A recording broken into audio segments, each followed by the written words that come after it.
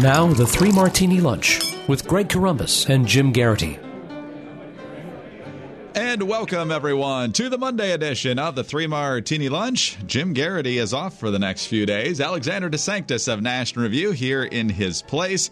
Alexandra, always good to have you with us. Thank you. Great to be with you. We have good, bad, and crazy martinis for conservatives today, and all of it is brought to you by ZipRecruiter. Right now, Three Martini Lunch listeners can try ZipRecruiter for free at this exclusive web address, ziprecruiter.com/martini. Much more on that in just a moment. And Alexandra, let's look at our good martini. And as Jim and I like to say, if there's not actual good news for conservatives, we'll take Democrats fighting with each other. And that's what we've got today. And with the story of Cory Booker and Pete Buttigieg, although it's important to point out that neither campaign was actually quoted in this story, but it does seem to be becoming an issue with a lot of Booker supporters. Politico's got the story. One of the Democrats running for president is a youthful, former Rhodes Scholar who speaks more than one language and cut his teeth as a two-term mayor. The other is Pete Buttigieg. Buttigieg's sparkling resume has been the subject of countless profiles, powering the South Bend mayor to the top tier of the 2020 field. Senator Cory Booker, however, hasn't received nearly as much attention and remains mired in the middle of the pack in recent polls. The similarities between their credentials and the disparity between how their campaigns have been covered on the campaign trail are frustrating Booker allies who question whether the media is giving the New Jersey senator a fair shot. Couple different quotes here. First of all, South Carolina State Rep John King, quote, "He's at a disadvantage anytime he's not treated on the same playing level as all the other candidates. There should be a campaign where people start to question the process when there's not fairness, and especially within the media." Another one, South Carolina-based strategist Antoine Seawright says, quote, "What I hear from people is that they see the epitome of privilege," who says that Buttigieg is, however, an excellent communicator. But they think both Booker and Julian Castro are just as cutting edge in terms of being the first for something like this. We also have a new poll out from the South Carolina Post and Courier, Charleston, I guess. Joe Biden running away with the state at the moment, 46%. Bernie is at 15%. Kamala Harris, 10%. Pete Buttigieg, 8%. Same thing, Elizabeth Warren. Cory Booker down at 4%. And we'll dig into those numbers a little bit later in the conversation as well. But, Alexandra, what do you make of Buttigieg getting the Beto treatment? He's kind of the flavor of the month or months, and some of these other candidates can't get nearly as much oxygen. And at the same time, how much are you enjoying the infighting? Oh, well, I'm loving it. And I mean, I think Democrats are going through something like what Republicans went through in 2015 and 2016, albeit, not quite as dramatic, perhaps, because they don't have their version of Donald Trump. But seeing this sort of infighting, if you've got more than 20 people running, you're inevitably going to have some of these sort of second tier people trying to elbow it out. But I think the problem for Booker is he's not even a second tier candidate. And he announced and just absolutely tanked. He never even had a moment in the spotlight. He never rose in the polls. He's just been very consistently kind of near the bottom of the pack, obviously above kind of the sort of no-name people running, but he was never a breakout star. And I think that's why you're seeing Booker supporters trying to manufacture this story, trying to put his name next to Buttigieg to make some kind of conversation around it. He doesn't even belong, I don't think, in the same breath as Buttigieg. And it's not because there's some kind of media bias against him, although I would say the media does sort of love Buttigieg for probably mostly superficial, not good reasons. But Buttigieg is an appealing politician. He's an articulate guy. He's polished. He's, I think, kind of likable. I mean, I went to school in South Bend. Don't like the guy's policies. I think he gets a lot of credit for things that he actually didn't accomplish. But he is appealing and likable and has sort of a genuine kind of almost, I wouldn't say down to earth, but kind of a sort of nice guy demeanor. Booker's just seems very fake to me. And maybe that's just my read, but watching him in Senate Judiciary Committee hearings, for one thing, the guy just comes across like a fraud. And so I think that's why he's tanking in polls. It's not because Buttigieg is somehow stealing the spotlight. You don't buy the Spartacus line? I mean, that's not an authentic position that he's taking here, comparing himself to Roman slaves? I mean, oh my gosh, even the way he phrased that, he didn't even say, "I am Spartacus." He said, "This is probably the closest thing I will ever have to a Spartacus moment." I mean, the guy's a joke. Yes, and his Spartacus moment was releasing things that had already been cleared to be released, I believe. And he claimed that there were other things in there as well. And every time he got called on it, no, I'm breaking the rules here. It's very, very interesting. But let's go back to the media for a second here, because the media does They love what's new. They love what's different. They love firsts. I know a couple of weeks ago, the longtime Speaker of the Maryland House of Representatives passed away. And so then there was a scramble for who would be the next Speaker.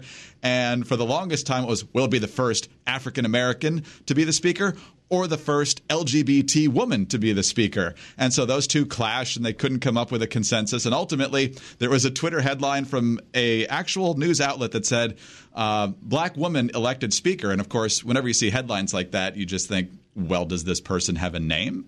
And so my question for you is, how much of the media's fascination with Buttigieg is because he's got an impressive background, the Rhodes Scholar, the service to the country, the fact that he does present his points well, and how much of it is just that they are intrigued by the fact that he's gay?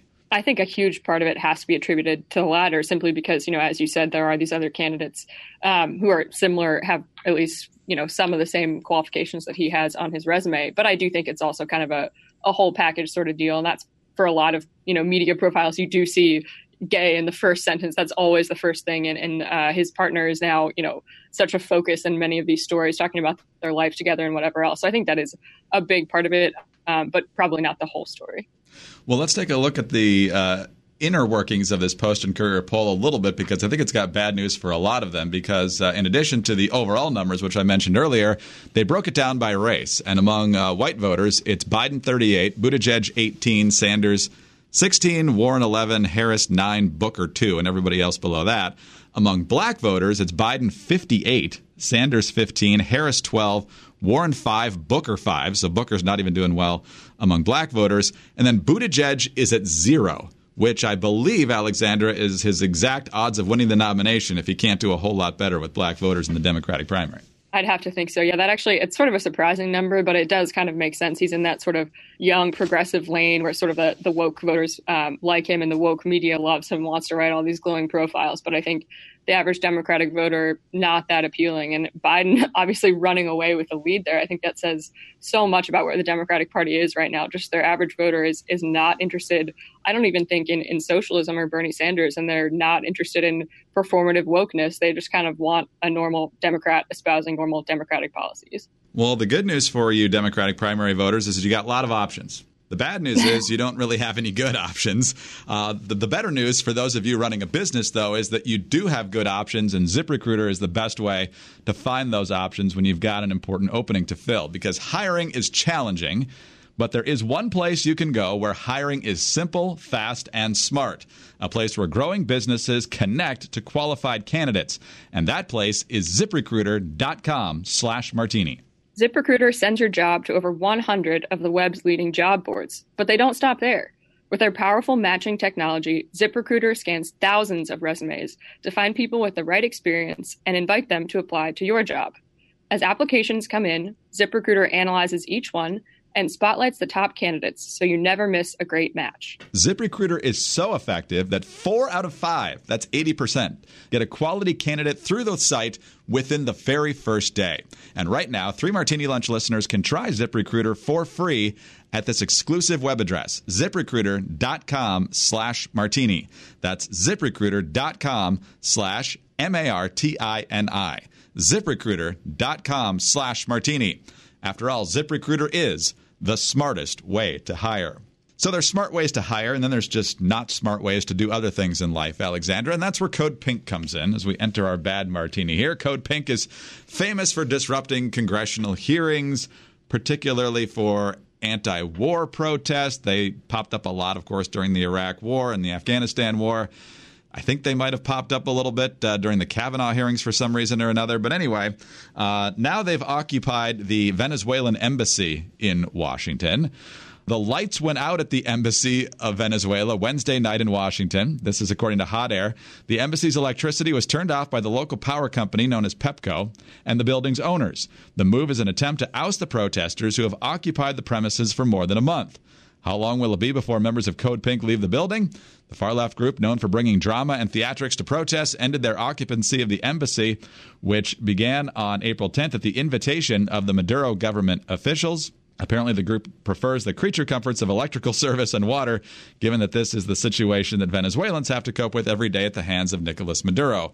Code Pink's complaints ring hollow. So Code Pink tweets out on May 9th, Secret Service and D.C. authorities have turned off water and electricity to activists. D.C. residents besieged inside the Venezuelan embassy in the Georgetown neighborhood. This is a dangerous situation and totally illegal, shameful, and unacceptable. Marco Rubio, finding the irony, says, in support of the Maduro regime, Code Pink has illegally occupied the Venezuelan embassy in D.C. They are upset that electricity and water has been turned off. Now they know what life is like for the people of Venezuela under Maduro. So, Alexandra, the irony is pretty rich here. Code Pink is pretty much a menace across the board. What do you make of what we've seen here in the past few days? I think this is absolutely appalling. I wasn't terribly familiar with Code Pink. I missed most of the, wasn't paying attention to the Iraq War. I was pretty young, so I don't remember their antics during that. But I encountered Code Pink not only during the Kavanaugh hearings as, big pro-abortion supporters, but also because current Arizona Senator Kyrsten Sinema got her start as an activist with Code Pink. So did some digging. And it turns out these people are essentially un-American. They go everywhere. Everything they do is protesting anything that would be better for America, better for people in other countries, make their countries more like America. They hate it. That's what they exist to do, is to protest anything like that. So to see them actually helping the Maduro regime is just disgusting. We also seem to be having a stalemate here because Guaido can't rally enough people from the military to actually topple Maduro. Maduro keeps repressing the people. We keep telling Maduro to go. He doesn't go. We're not really willing to put troops on the ground. I don't think most Americans are probably in support of that right now. And so it seems like we're just spinning the wheels here, and Code Pink might be thriving a bit as a result of that. Yeah, and I mean, I think there definitely is a stalemate in terms of, what our government's going to decide to do. I would really hope not to see any kind of military involvement or anything like that. But I just don't see, based on all the reporting that I've seen, that it's hard to know how anything, what outcome's going to happen in Venezuela without some kind of external involvement to break up the situation. Code Pink, I think, is weighing in on exactly the wrong side of the spectrum. Code Pink, of course, they're so far left. They're technically anti-war, at least they claim to be, so that's why they want the Maduro regime to stay in power. But I have a feeling that if the leftists wanted to oust a more conservative regime, they probably wouldn't be as vocal about it, but I could be wrong. We'll see. No, I think that's probably the right read. All right, let's go to our crazy martini now, Alexandra, and it was a busy week last week in the abortion debate. We started off earlier in the week with Brian Sims and his social media reports harassing a senior citizen lady and then teenage girls who were prayerfully protesting outside the Planned Parenthood clinic in Philadelphia. That led to the pro-life rally that you attended there on Friday. We also got the latest state, being Georgia, to approve the heartbeat bill, meaning that abortion is illegal once a heartbeat is detected. And as a result of the drama in Georgia, we've got the sex strike. Alyssa Milano, I don't think she was the first one to come up with this, but she's certainly the most vocal and the most popular to come up with it. Here's her tweet from May 10th. Our reproductive rights are being erased. Until women have legal control over our own bodies, we just cannot risk pregnancy. Join me by not having sex until we get bodily autonomy back. I'm calling for a hashtag sex strike. Pass it on. You got Bette Midler and a bunch of other celebrities and other people on the left to go along with it. And Alexandra, this is obviously pretty delicious to you and others who are very active in chronicling what's happening in the abortion debate, because now you've got folks on the left saying, hey, if you don't want an unwanted pregnancy, you might want to avoid the sex. It's amazing. I feel like all of feminism has just been building up to this moment, and here we are. Third wave feminism finds its fruition in agreeing with social conservatives. It's absolutely hilarious. I mean, Alyssa Milano's particularly unhinged. She spent the last couple months calling for a total boycott of Georgia as a state, not doing business in Georgia because of the heartbeat bill. Now she wants a sex boycott. So I'm not really sure what she thinks these different campaigns of hers are actually going to accomplish. But I think the most interesting part of this whole conversation is that not only is she endorsing the reality that the best way to avoid an unwanted pregnancy is, simply not to have sex, which is something the pro-abortion movement never concedes, will never acknowledge. So she's already violating their first premise. There are a lot of feminists upset with her for this who are saying, oh, you're just giving into the idea that sex is just for men. So now feminists, there's internal division being caused by this. And I find it just very fascinating and enjoyable. Why was Georgia the flashpoint? There's been other states that have looked at and even passed the heartbeat bill, Ohio being a very prominent one. Why did all the venom of the pro-choice side come down on Georgia? My understanding is the Georgia legislation is the most comprehensive, the longest piece of legislation. And I think it might be, I don't know if it's the only one, but it certainly defines fetuses as legal persons. And so I think that's why it's particularly legally frightening to people who support abortion rights. And that might be one of the reasons why we got the comment from the lady on CNN last week about how if you're pregnant, you don't have a human being inside of you, which is fun coming from the party of science.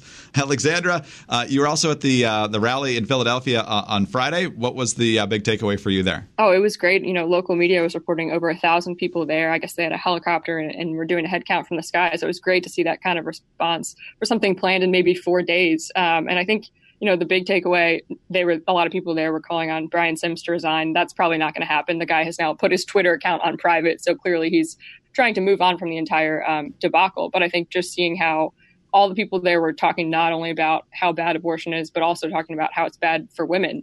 We're not just killing children, but it's so bad for women who are told this is their only option.